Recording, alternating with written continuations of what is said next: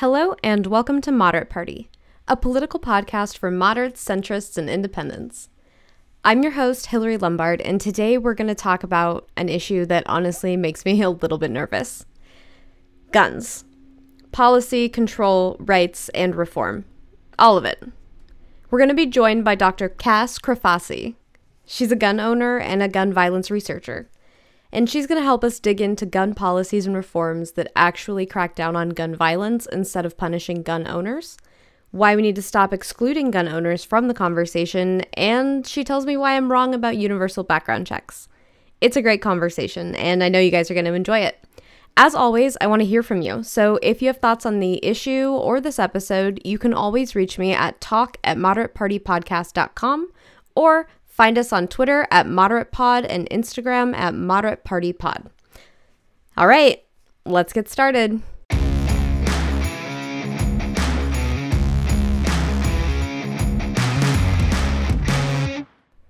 Imagine this. You're 5 years old and your grandparents are your best friends. They're the coolest. Your grandpa loves hunting and you love him. Their house is your playground, and in the basement, there's a gun safe full of guns that your grandpa spent most of his life collecting. He says that they'll be yours someday when he dies. He loves to hunt, and he hunts any year that he can get a tag. You have a toy gun, just like his, but it's your size. It's probably your favorite toy. You love it because it looks real, and it has a kick to it, like Papa's. You two watch Westerns together. Your favorite at this age is Young Guns, and more importantly, Young Guns 2, when your crush, Kiefer Sutherland, gets shot down in a blaze of glory. Very heroic stuff, guys. Imagine that the first computer game that you ever play is called Deer Hunter. It's on your grandparents' computer, and you're excited because you get to pick out your gun and your camouflage and go hunting for animals just like Papa. It's exciting because you're not old enough to actually go hunting with Papa. Your family grew up on farms and ranches and small towns, and there are pictures of your grandma, your mom, aunts, uncles, all holding guns throughout their lives. Guns aren't scary. They're no different than a buzzsaw or a kitchen knife. Tools. Something you're not old enough to touch, but you see a lot of people use. Now let's fast forward. You're a little bit older, and your aunt was in the Air Force, but now she's a cop. She's the toughest person that you know. She beats up bad guys, she protects people, she's brave. She's like the people on TV, and you're proud. You're so proud. Everybody in your family is so proud. She has a gun that she carries on her all the time, just in case something bad happens. But you're not worried about it. You actually feel safer when she has it because you know that she could protect you from anything. She's the one that tells you that guns can be dangerous. She tells you all of the dangerous and stupid things that she did when she was young and touching a gun that she didn't know how to use. She's the one that tells you that if you don't mess around with guns until you're 18, except in the presence of an adult, she'll buy you one of your own. You can't even imagine having something that cool, that valuable, or that adult. It's all the motivation that you need. You promise her you won't, and you don't. Let's fast forward a little bit more. Now you're in middle school. One day, in 7th grade, a kid your age walks into a middle school just like yours on the other side of town and shoots 2 kids, just like you. It's difficult to understand. Kids don't use guns. Adults do. So how could that happen? A year later, you're 14, and you're watching TV, and you find out that there's a big college in Virginia, and a guy with a gun went to school one day and opened fire at 2 locations on campus. He killed 32 people and injured 23 others, and then shot himself. 32 people. That's more than the number of kids sitting next to you in homeroom when you find out. 23 injured. 2 classes worth of people shot. Why? Apparently the answers are in his manifesto, but you don't really even know what that means. It sounds evil. The word. Maybe he was evil. The shooter. But you don't know. You don't know much of anything. You're 14. When you go home, you watch the news with your family. You see parents crying, students scared, talking journalists through a horror that they will probably never recover from. You've just hit the age where people are telling you that you should be excited to go to college, that that's where life begins. But on TV, you learn that for 32 people, it's where life ended. Fast forward to your freshman year of high school. You're 15 years old and you're pissed because Coach Dalton caught you texting and took your phone away for the second day in a row. He's filling in for your physical science teacher, who you haven't met yet. When you find out that a code red has been announced, your classroom is locked down, someone brought a gun to school. You know the kid. Not well, but you know who he is. He never comes back to school again. You don't know what happens to him. The first week of your senior year, a town 20 minutes from you makes the news. A man suffering from paranoid schizophrenia took a semi-automatic rifle into an IHOP and killed 3 members of the National Guard, a 67-year-old woman, and himself. He wounded 7 other people. What did they get shot for? Eating breakfast when a schizophrenic man with a gun had a bad day. Later that month, your city's hosting Street Vibrations. It's an annual motorcycle rally that draws people from all across the country. During the event, a leader of the Hells Angels motorcycle gang is shot, and the city is full of bikers and rival biker gangs, many of whom are armed. If the gangs retaliate, it will throw your city into chaos, and as a result, your city is forced to declare a state of emergency. What's that? You've only heard that on the news when they talk about Hurricane Katrina. Now your mayor is using the same words to describe the fallout that it could ensue from a man with a gun. One guy. You haven't even completed your first semester of senior year. A year later, you find out on the news that in Connecticut, a guy 1 year older than you went to an elementary school and used a semi-automatic rifle to murder 6 adults and 20 kids. The kids were between the ages of 6 and 7, which is only a few years younger than your little brother. 6 years later, you're living in California. You get a news alert on your phone that a man opened fire at the Harvest Music Festival. You know people there. Kids you've known since elementary school, some kids you didn't meet till college. You are so scared.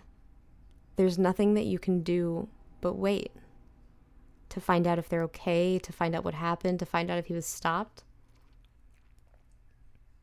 You're sitting at your desk at your first internship the next morning when you find out that 3 people you know were shot or injured at the festival.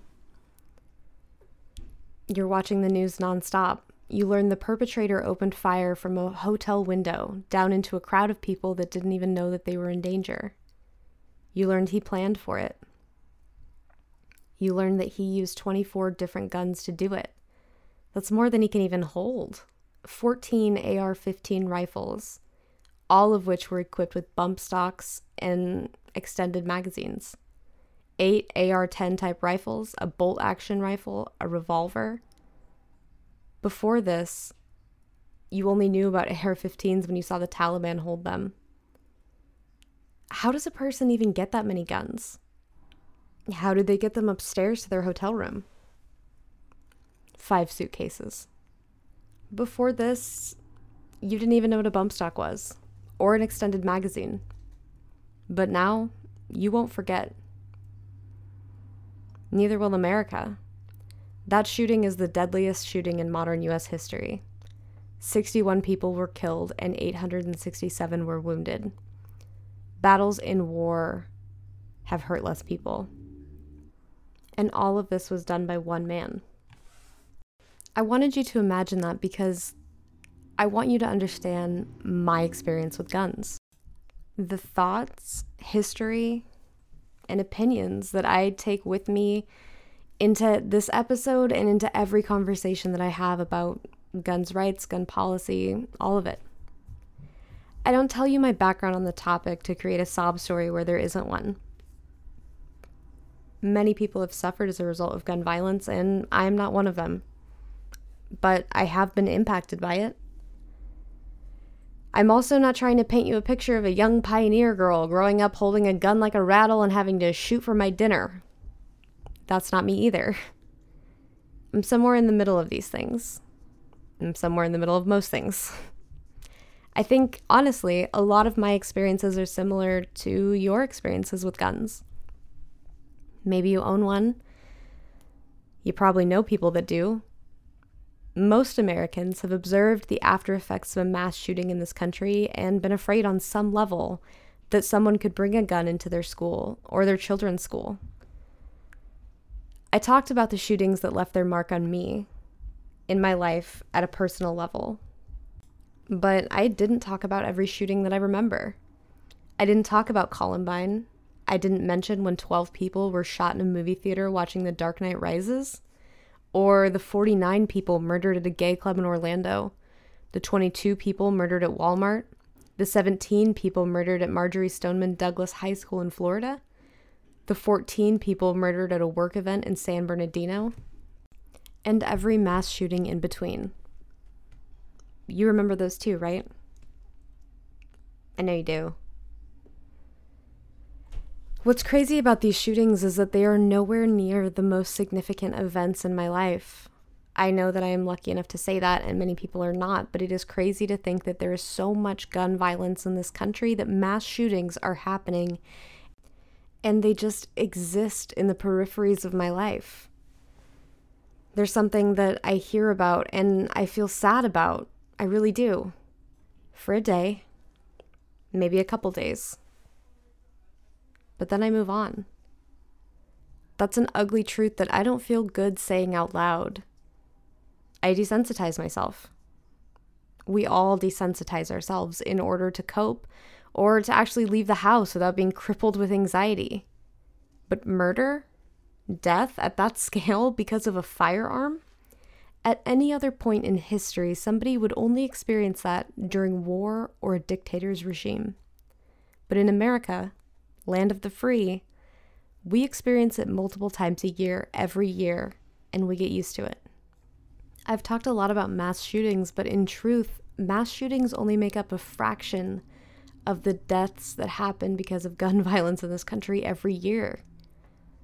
When I think about things like that, it's easy for me to question why we need guns for anything besides hunting in the first place. But then I think about the women in my life that were saved from abuse or domestic violence because somebody with a gun intervened. I think about moms and dads that want a gun just so that they have the best chance at protecting their family. That's not a bad thing to want.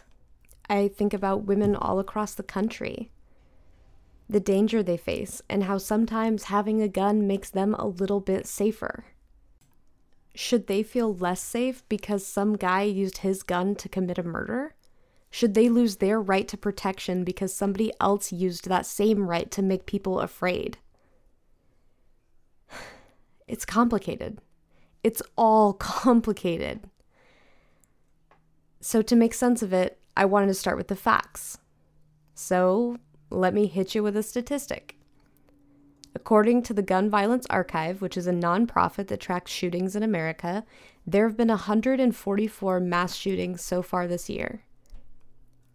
They define mass shooting as a single incident in which 4 or more people are shot, not counting the shooter, in the same incident in roughly the same time and place.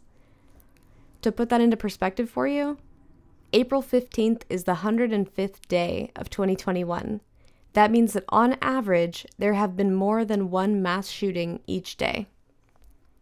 Oof. Yeah. I said I was going to hit you with a stat because I knew it was going to hurt. That's a toughie. But it gets worse. 12,315. That's how many people have died from gun violence so far this year.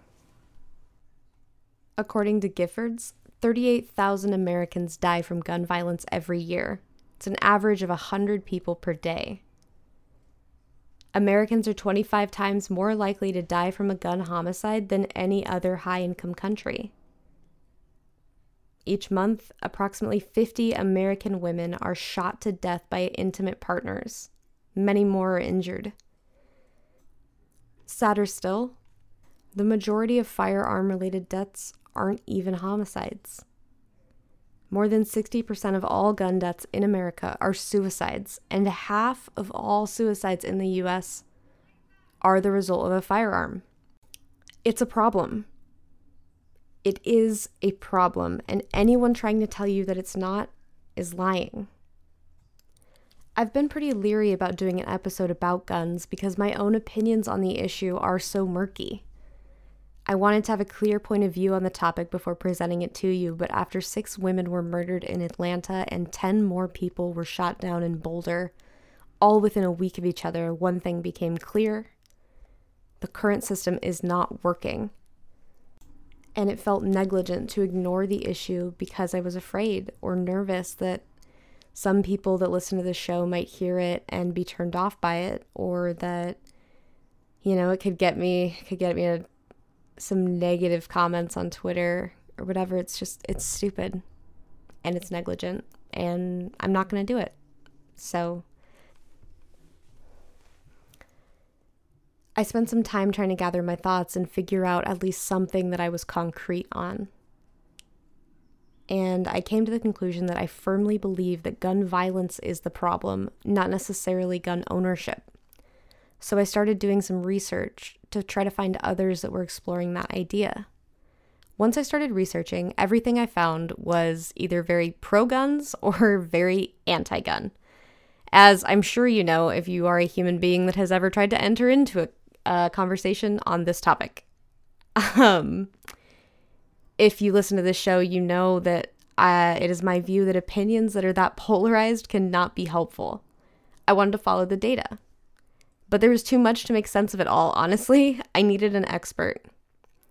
But polarized topics have polarized experts. I needed somebody to talk to me about what a real viable policy solution could be to stop gun violence but not punish gun owners. Someone that knew that our Second Amendment rights deserve protection, but our lives do too. And then I remembered a TED Talk. I think I saw it last year. It was presented by a researcher that was also a gun owner. It didn't take long for me to track it down on YouTube, and it took me even less time to find the speaker. Her name is Dr. Cass Crifasi. She's a proud gun owner and the deputy director of the Center for Gun Violence Prevention and Policy at Johns Hopkins. I hope you guys enjoy this conversation. Truthfully, I learned a lot. And I came out of it a lot more hopeful than I did when I started it, I'll be honest with you. And I hope that you do too. So, without further ado, please enjoy this conversation with Dr. Cass.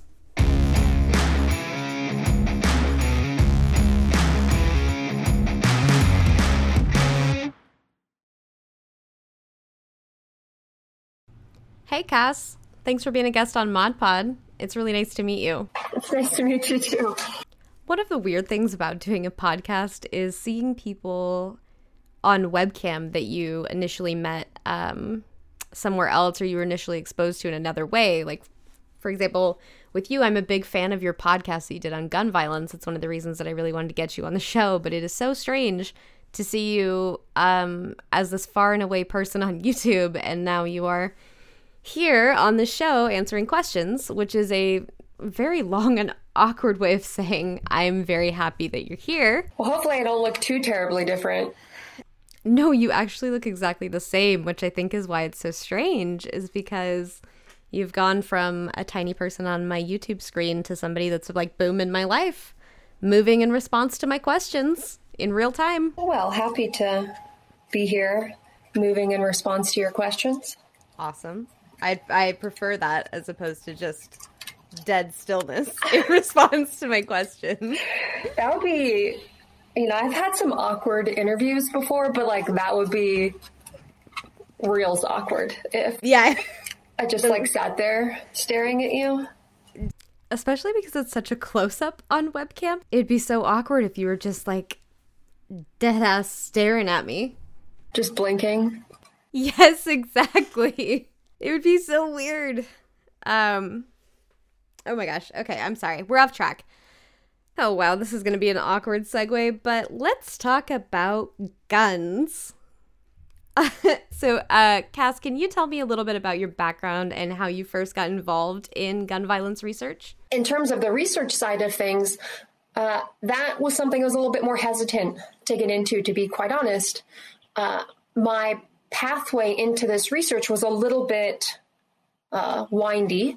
So I ended up in a PhD program at Johns Hopkins in the School of Public Health, and I was studying occupational injury prevention. Wait, I'm sorry. Is occupational injury prevention like help, I've lost my finger at the sawmill? Or is it something different? Sure, but like how could we keep people from losing their finger at the sawmill? Okay. Right. OSHA, which is the regulatory arm, they were going to cut the funding that was supporting my doctoral training. And so I had an opportunity to get onto a violence prevention training grant, but I really wanted to stay true to my interests in occupational injuries.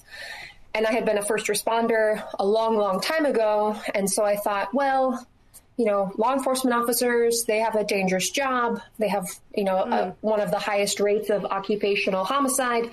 So I decided to start studying assaults and fatalities of law enforcement officers in the line of duty. And in doing that work, I realized very quickly I needed to become more knowledgeable about guns, because when officers are killed in the line of duty, it's often with a firearm. And so I needed to just sort of up my game in that area. And as I did, I was realizing, this is a really hyperbolic topic. Didn't seem like anyone in the media could have a reasonable conversation. And B, as a longtime gun owner and someone who supports people's rights to own guns, do I really want to get into this topic? So you just casually walked into one of the most hotbed topics in the American conversation? I wouldn't say casually. I gave a lot of consideration to whether this particular direction of research is something that I wanted to stay plugged into. And I recognized, you know, there aren't a lot of public health researchers studying guns anyway. Like, we're a really small field. And of those who do work in this particular area, not a lot of us own guns. I know that's what made you the perfect guest, is I was like, because I think a lot of academics tend to be very, very liberal, and their view on the topic is like, no guns ever.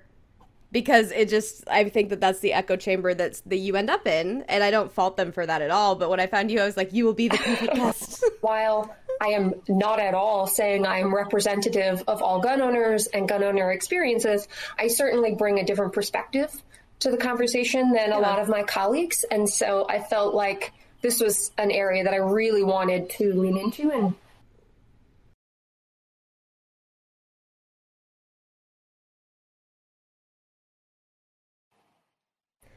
so, Cass, you're a gun owner, and you've been one for a pretty long time, right? So how do you think that your experience with guns impacts your research? I legally acquired my firearms, and I'm responsible with them. I don't want anyone coming and taking my guns away if I'm not violating any laws. So that's sort of a nice argument to be able to make. And I can also use my own experience in terms of terminology and nomenclature and just understanding simple differences like a revolver versus a pistol and semi-automatic and some of these other things that often get confused by people who have less experience with guns. I can use that to make sure we're asking questions that gun owners aren't going to read them and be like, what does this even mean? Like, clearly this person knows nothing about guns. And I think that's really added a lot of value to the work that we're doing. Yeah, I imagine that it would make gun owners take you more seriously. Because I think that the gun owners that I know in my life, like anytime we talk about guns, it's like, well, the media knows nothing, so let's start there. Absolutely. And that's one thing I focus on whenever I do media interviews is I try to talk about making sure we're using the right terminology for guns, you know, making sure that when we're engaging with people on the topic that our only answer isn't no one should have guns anywhere ever, but it also shouldn't be everyone should have guns everywhere all the time, right? Like we need to strike the right balance. And so doing research to help inform those conversations is really important. And then being able to say, as a gun owner, let's bring in other gun owners to try to co-create solutions and come up with strategies that are effective and supported is really important. That's a good point, because there's like no other issue that you would make decisions about without including the key stakeholder. But with guns, it seems like that's the one. It's so interesting that you bring up that point, because that's something I've been talking about for a long time.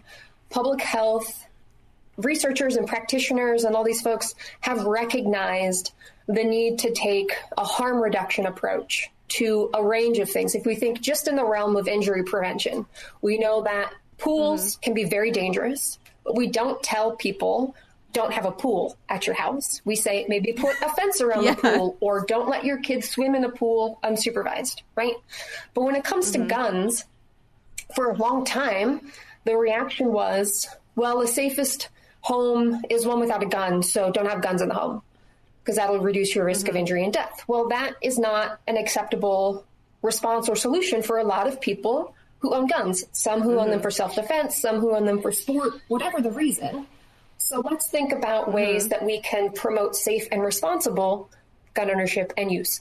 Store them unloaded, lock them in a safe, don't let kids play with them unsupervised, right? Like the same kinds of things we would apply to other injury risks to reduce harm, we should be using for guns as well. Yeah. I mean, I think that that's a really good point. When you lay it out like that, it makes perfect sense, right? Like you put a fence around a pool, you put a safe around your gun.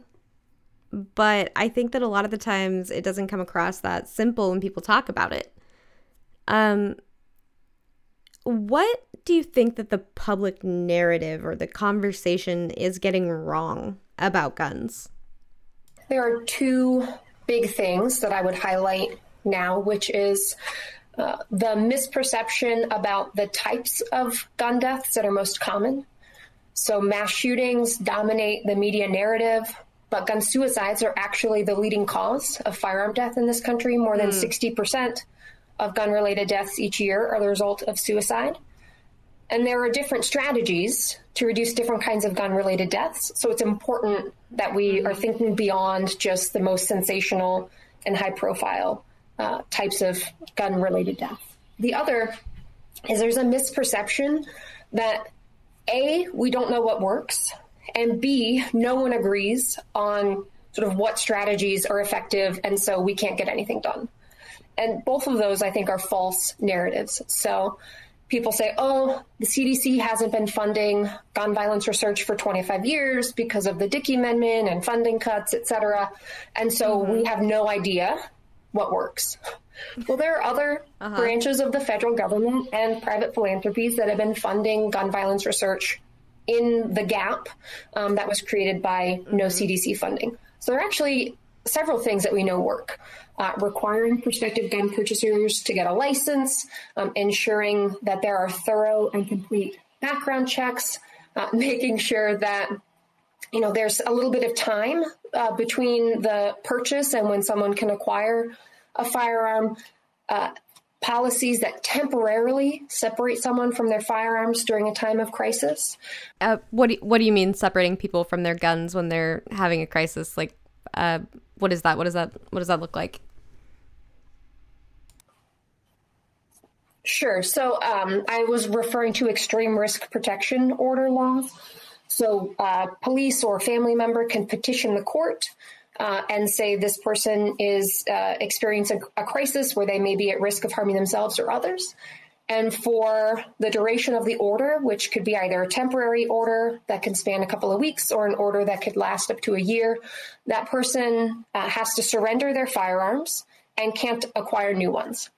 And when the order passes or lapses, or when they petition the court and say, okay, that crisis is no longer an issue, I'm feeling better now, they get their firearms back.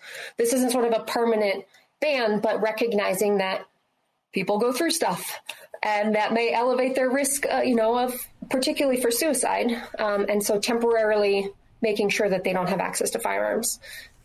That seems super reasonable. Right. Again, it's not a permanent thing. It's not saying that anyone who's upset about something is going to lose their firearm. But when there's really a documented level of elevated risk where you have to prove to a judge through due process that there is a sustained concern. Anyway, so there are a number of policies that we know can be effective at moving the needle to reduce violence. In Washington, D.C., this is a polarizing issue. Policymakers don't want to find common ground to move things forward. Outside of Washington, lots of people agree on these issues, and it's about making sure that we're focusing on these areas of agreement, which is going to give us opportunities to move things forward, rather than spending all of our time talking about the things we don't agree on, because that's not effective. So, do you think that the solution is more regulation, not less guns? It's a really good question. So we have tons and tons of guns in the U.S. We have at least as many guns as we have people, probably even more than that. More guns than people? More guns than people. We actually don't know. Yeah, we actually have no really good, solid number on how many guns there are, because we have background checks. That's sort of what we measure, how many background checks are being conducted in a given month or a given year. But I could walk into a gun shop, undergo one background check, but buy 3 guns, for example. So we sort of have an estimate, and we do surveys. The General Social Survey helps us understand how many households have guns, how many people own guns. But anyway, it's an estimate, at least as many guns as there are people. That does not feel great. So on one hand, you could argue, well, there are at least as many guns as there are people. So the horse is out of the barn. There's really nothing that we could do. Yeah. Right. But there are at least as many guns as there are people. And while we still have far too many firearm deaths, we have hundreds of millions of guns, and we have 40,000 firearm-related deaths every year, including homicide and suicide. So a lot of those guns are in the hands of people who are responsible gun owners, who store them safely, who use them safely, who engage in safe sales practices. So they're not selling to people who might be prohibited. So this is why it's so important to engage gun owners in the conversation, because lots of them behave responsibly, and we have no concern that they're going to use their guns in a way that they shouldn't, right? So that's one thing to keep in mind. What about it, if I wanted to sell you my gun? Are the rules different for sales, person to person? Is that where we start to get more of the rogue agents in there? What's happening with that?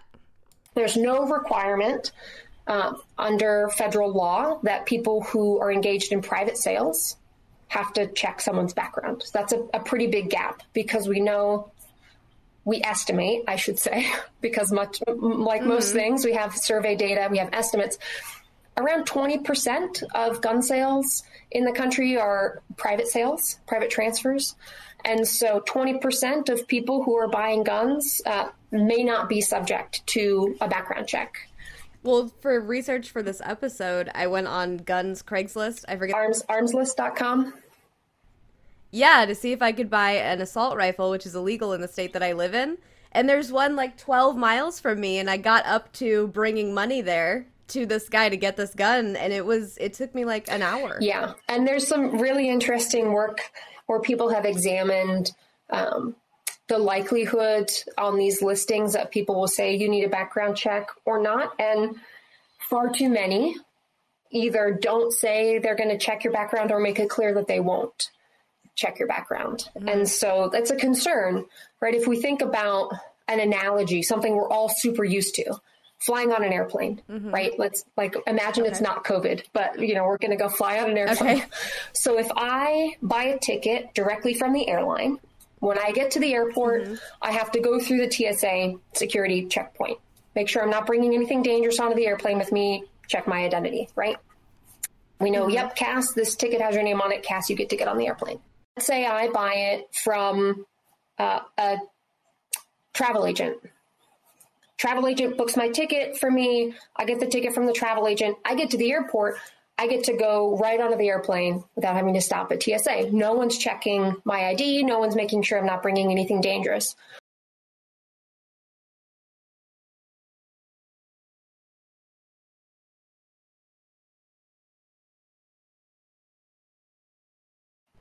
Which is basically what we're doing when we let people buy a gun via private sale, right? So, I mean, what do we do about it? You said that the horse is out of the barn already? How do you get a handle on all of these guns being bought and traded by private citizens? So 21 states and Washington, D.C. have filled this gap by requiring background checks for private sales. Some of the challenges with these kinds of laws, enforcement can be very challenging. You're still reliant on the federal background check system, which has gaps. There are delays in records being reported into the system, and it's based on demographic information that can miss 10% or more of prohibiting conditions. So the system for purchasing that we think is most effective, and research bears this out, is requiring prospective gun purchasers to get a license. You would apply to state or local law enforcement. They would check both the federal system and state and potentially local records to make sure there isn't any gap in the information. This is often facilitated with a fingerprint, so they're less likely to miss information. And there's more time to complete the background check. So rather than saying you have to know whether Cass is legal to buy a gun within 3 days, it could be 30 days, maybe even longer. But the point is, it's a background check has to be complete and the answer about whether I'm a lawful purchaser before I can walk out of the gun store with a firearm. And these laws, these permit to purchase laws or handgun purchaser licensing laws, they're called a few different things. They're associated with fewer straw purchases. That means someone who's not prohibited goes in, buys a gun, and gives it to somebody else who wants to use it in crime. There are lower rates of homicide and suicide, lower rates of law enforcement officers being shot in the line of duty. And some of our new work that we're working on right now is suggesting that these licensing laws also reduce police-involved shootings. And because they can reduce access to firearms by high-risk people who then may divert them into an underground market and sort of have more guns in interactions with law enforcement that could result in a fatality. So when you get the license that you're talking about, is you get your license to own a gun, but then is your gun registered to you the way we do with a car? No. So there are prohibitions on gun registries at the federal level.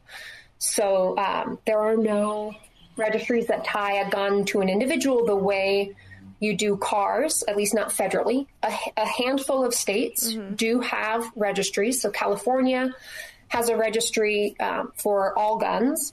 Maryland, for example, has one only for handguns, which that can be a really good tool to help researchers know sort of how guns are moving through markets, but it can also help law enforcement if Cass is popping on, the background check system is buying lots of guns and all these guns are being recovered in crime.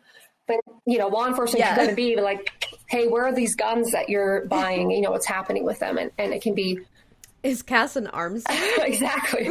Or in the case of extreme risk protection orders, knowing the guns that someone owns can be a really effective way to make sure during their time of crisis, those guns are removed from the home and they're prevented from acquiring more temporarily. And that can make sure that people who are too dangerous to own them, either because of some criminal activity that's made them prohibited or because of some elevated risk of crisis, that they don't have access to guns.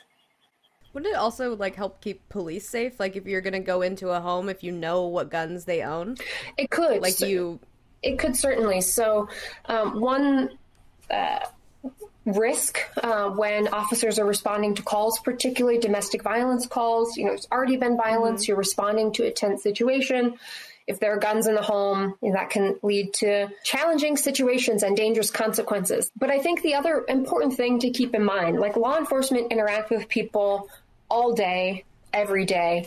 And while too many of them are killed and assaulted, it's still a very rare outcome. And so while it's important that we're keeping everyone safe, community and law enforcement, I also want to stress that, these are very rare outcomes in terms of law enforcement being killed. But sort of it goes the other way too. If there are less access to firearms by dangerous or high-risk individuals, police may be less inclined to assume someone is armed or interact in a way when someone is armed. And so it can reduce police-involved shootings also.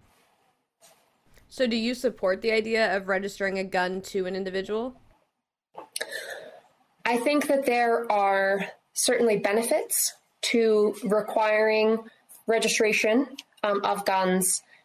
And currently some states are choosing to do that, to help them implement their policies. For me, I think it makes sense. There are a lot of sort of dangerous things that can be done with a firearm. There are a lot of dangerous things that can be done with a car. The question for me, though, in terms of what policies I tend to think about as effective and what I'm supporting is what the research bears out.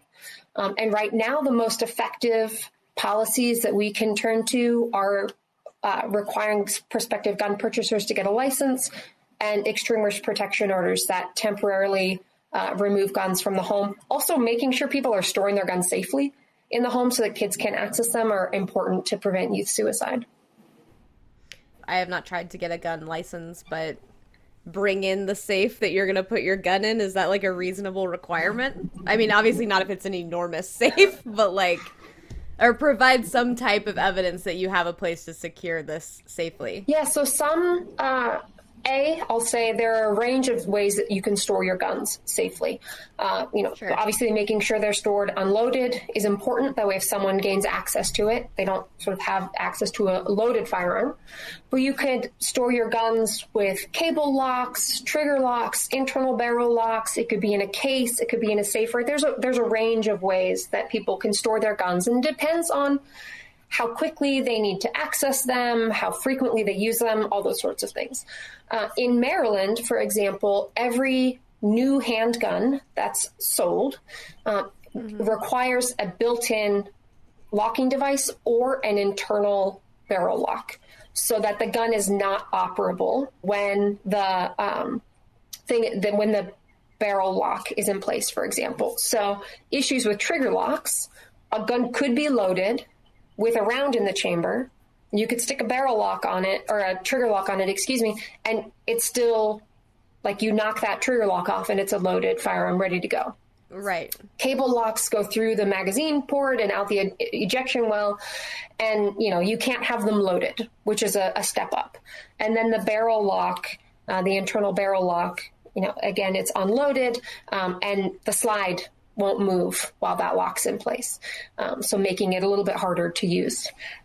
So there are a range of strategies. One thing I think we're missing, a missed opportunity, is thinking of ways that we can promote the behaviors we want to see, just like we do with other sort of public benefit things, right? Okay. We give tax breaks for people who buy electric or hybrid vehicles. You put solar panels on your house, you get a tax break. If we want people to store their guns safely, let's give them a tax break on acquiring the types of devices that they use to engage in safe storage. Because gun safes can be really expensive. There are some less expensive ones, but my grandpa's is big. Right. I could get in it. Those can be really expensive, but lots of people own lots of guns, rifles and shotguns, as well as handguns. And if you make it more affordable or incentivize them acquiring these kinds of safe storage devices, then they may be more likely to use them. Yeah, that's a great idea. I've actually never really thought about that. One of the things we try to think about in our center is not just sort of telling people what they should and shouldn't be doing, but engaging with people who have experience and talking about the kinds of things that would work for them. So that actually came out of a focus group that we did with gun owners, asking them how they behave with their guns, how they store them, how they sell them, the kinds of things they do and don't do and won't do with guns. And it's always informative, regardless of the topic, to talk about people who have experience with the issue and having them be part of the solution. This question's a bit darker, I guess, but do you think that our gun problem is uniquely American? So it's a It's a challenging question because there are so many facets.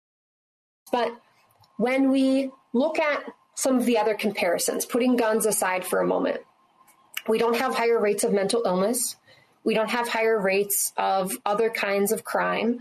We don't have higher rates of playing video games, or watching violent movies or any of these other kinds of things. And yet we still have a homicide rate that's higher than peer nations, largely driven by our extraordinarily high rates of gun-related deaths. And to me, that sort of raises a question of how can we make sure that guns are only in the hands of people who can legally own them, and what procedures or systems do we need to put in place to make sure that guns stay with people who can safely and responsibly use them and not fall into the hands of people who want them to harm themselves or others. And that requires better systems to enforce the laws we already have, and making sure that the evidence-based policies that are emerging, like extreme risk protection orders, are available in all states, not just in the 19 states that currently have them. So if I'm hearing you right, you're agreeing it is a problem unique to us, right? Yes, it is. I think the part of the problem that is unique to the United States is that we have so many more guns than other countries. It's not necessarily that having guns is a bad thing, right? There are lots of people who safely own them and safely use them. But we have gaps in our laws, both at the federal and state level, that make it way too easy for people we've all agreed are too dangerous to have guns to get them. And then they're used in crime, they're used in homicide, they're used to harm oneself. And so the activities we need to engage in moving forward need to be respectful of, legally owned and safely used firearms, but also recognizing that a little bit of inconvenience that, I may need to take a little bit extra time or go through a few more extra steps is going to make it that much harder for someone who shouldn't have a gun to get one. There's, the common refrain, criminals don't obey gun laws. You're just sort of inconveniencing law-abiding citizens, and we shouldn't have them.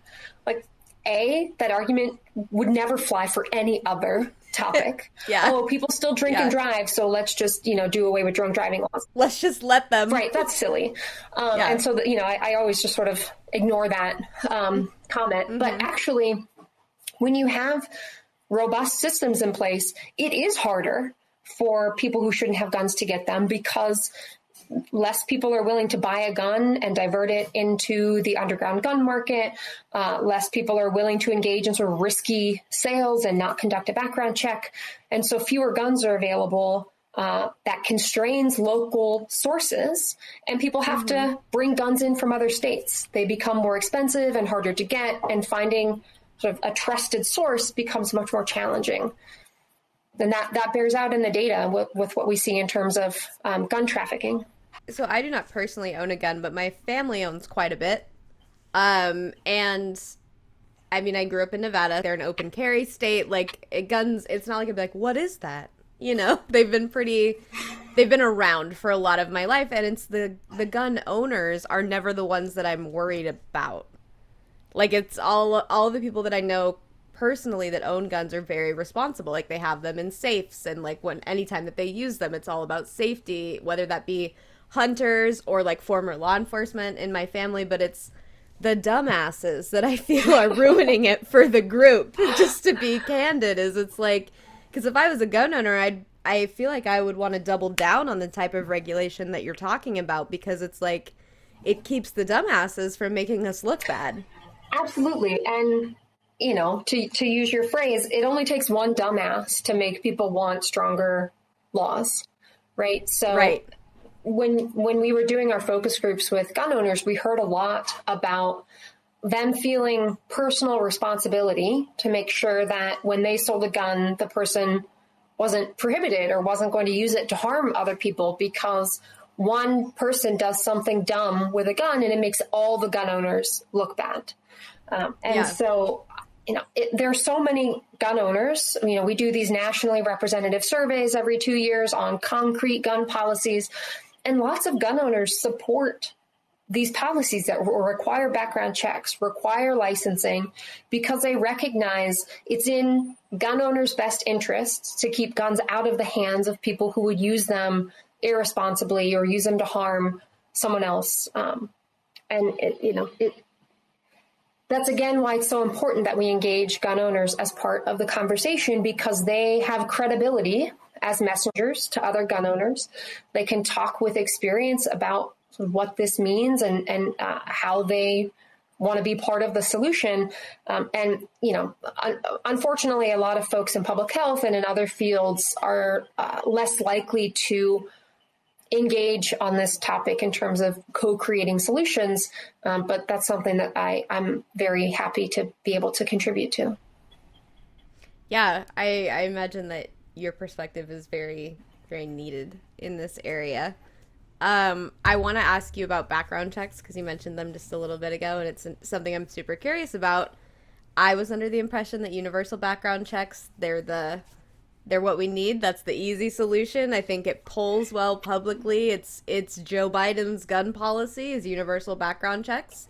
But I was reading an article that was telling me that is not the be-all, end-all solution. What do you think about that? And can you explain to me why I'm wrong? So background checks are a necessary foundation to enforce all the other laws that we have in place. Mm-hmm. If you have, for example, in the state of Florida, a minimum age law, they say you have to be 21 to buy a semi-automatic rifle, for example, but they don't require background checks for private sales. So someone who's not 21, who shouldn't be allowed to buy one if they went to a federally licensed dealer, could find either someone they know or go on Facebook or armslist.com or gun show, wherever, and they could find someone who would sell them a gun without a background check. So they've subverted the background check requirement or the semi-automatic minimum age law by not requiring a background check. So they are very important to making sure that domestic violence misdemeanors, domestic violence restraining orders, extreme risk protection order laws, all these policies that we put in place to limit access to people who are at high risk, background checks are necessary to make sure that those can actually function. But when the background check law, the Brady Bill, was put into place, it was the early mid-90s, we didn't rely on computers as much, we were using paper records, and reporting into the system was very poor. And so a lot of the evaluations of the early background check laws are evaluating really flawed policies. So states that have extended this to private sale background checks, we're not finding that these laws are effective at preventing fatal outcomes for gun-related deaths and injuries. But when you look at more recent changes that utilize the purchaser licensing system as the mechanism for ensuring everyone is undergoing a background check, that's when you start to see benefits. So we need background checks for all sales. It's supported by the vast majority of adults, but it can't be the end point. Now, of course, everyone is, not everyone, but folks who always make this argument will say, well, see, Cass, you just admitted that this is just the first step towards, the next policy where you're going to take everyone's guns away, which is not at all what I'm saying. There have been states with purchaser licensing laws in place for decades, and there's never been a mass confiscation. But rather, we see these policies provide a robust system for applying all of these other screening criteria to make sure that dangerous people aren't getting them. So that was a really long way to say background checks are necessary, but not sufficient, and they shouldn't be the last step in our path to reducing gun violence. Wouldn't that same logic apply to, cars? It's if you make me get a license and you make me register my vehicle, the next step is you confiscating my car. And, that's not happening. My car's out there, Let's ban cars. Get them out of here. Get rid of them. They're too dangerous. No. Tear up the roads. No, the strategy was let's work with car manufacturers to design safer cars. So we worked with civil engineers to design safer roads, better lighting. It used to be you'd go off of a highway, on an off ramp, and they're like huge cement blocks and, holding up these signs. And people were like, that's super dangerous. Let's make breakaway signs and let's put guardrails so that we don't drive off bridges and those kinds of things. And even though we're now driving millions and millions of more motor vehicle miles every year, our rates of motor vehicle fatalities have been declining. Now, there's always a human component, right? We have distracted driving, we have drunk driving, we have some of these other pieces, but even with all of those human elements, we've been able to design cars and roadways and lighting to make everyone safer. When we think about a public health approach to reducing gun violence, we need to take that same strategy. What ways can we design firearms to be less harmful? Maybe we have fewer bullets that a gun can hold so that if someone is intent on harming lots of people, they have to reload more frequently before they can continue on. In the motor vehicle realm, we've instituted graduated driver's licensing. We say, hey, maybe 16-year-olds shouldn't get a full license because they might be a bit dangerous on the road. Let's slowly have them work their way up.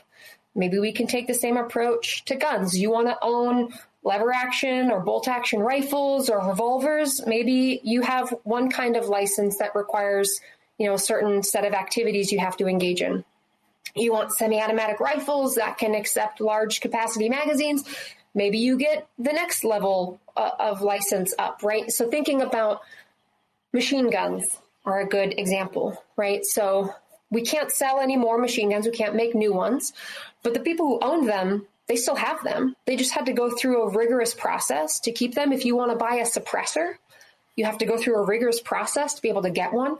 You almost never hear of suppressors and machine guns being used in crime in the U.S. because of the level of rigor that's required to get those types of guns and those types of accessories. And so I think that...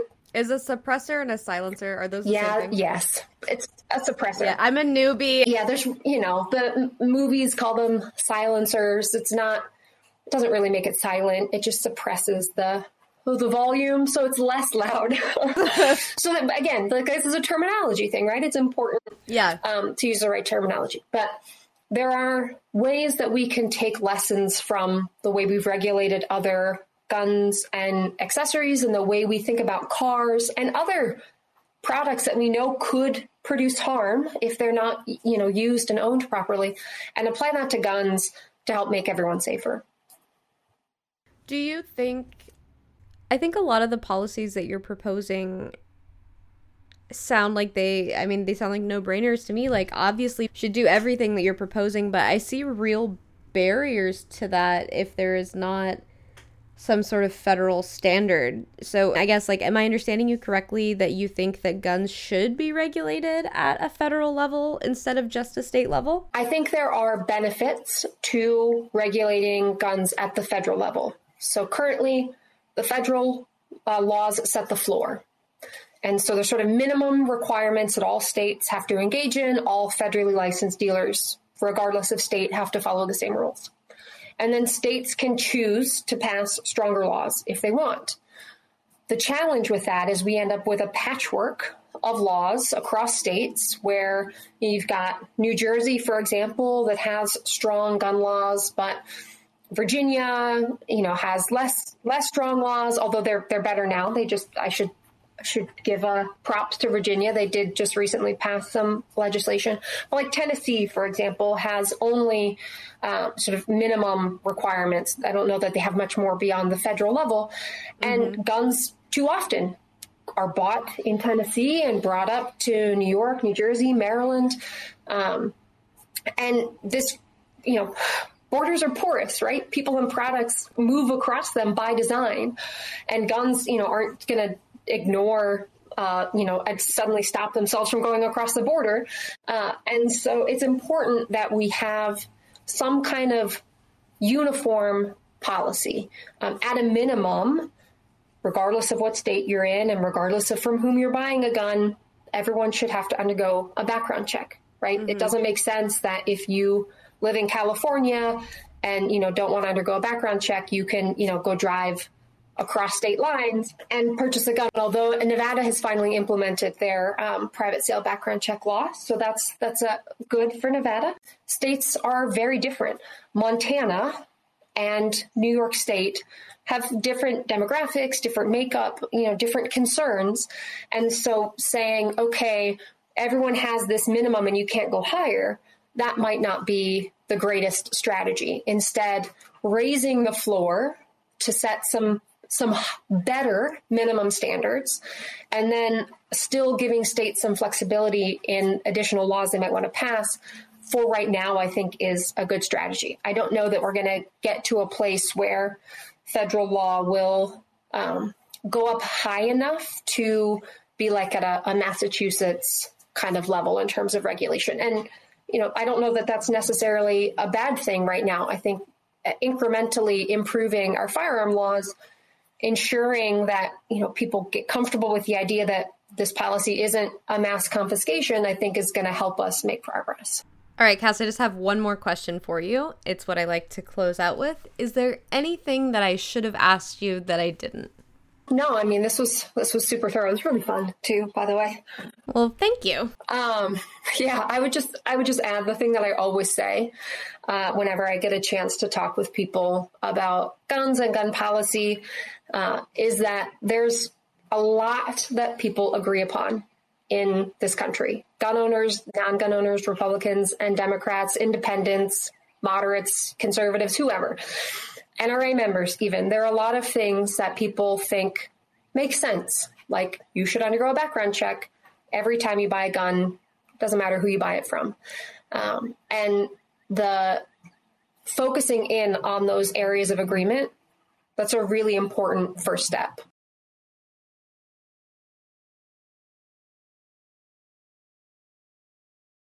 Well, thanks for having me.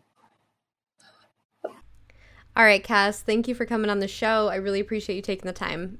And honestly, I don't see the guns issue going away anytime soon since there is no simple solution. So I hope that you will come back on the show and explain any updates to your research or any policy updates that come out of the Biden administration. Absolutely. Anytime. Well, I also love to bake. So maybe next time we could talk about my gluten-free cupcake recipes.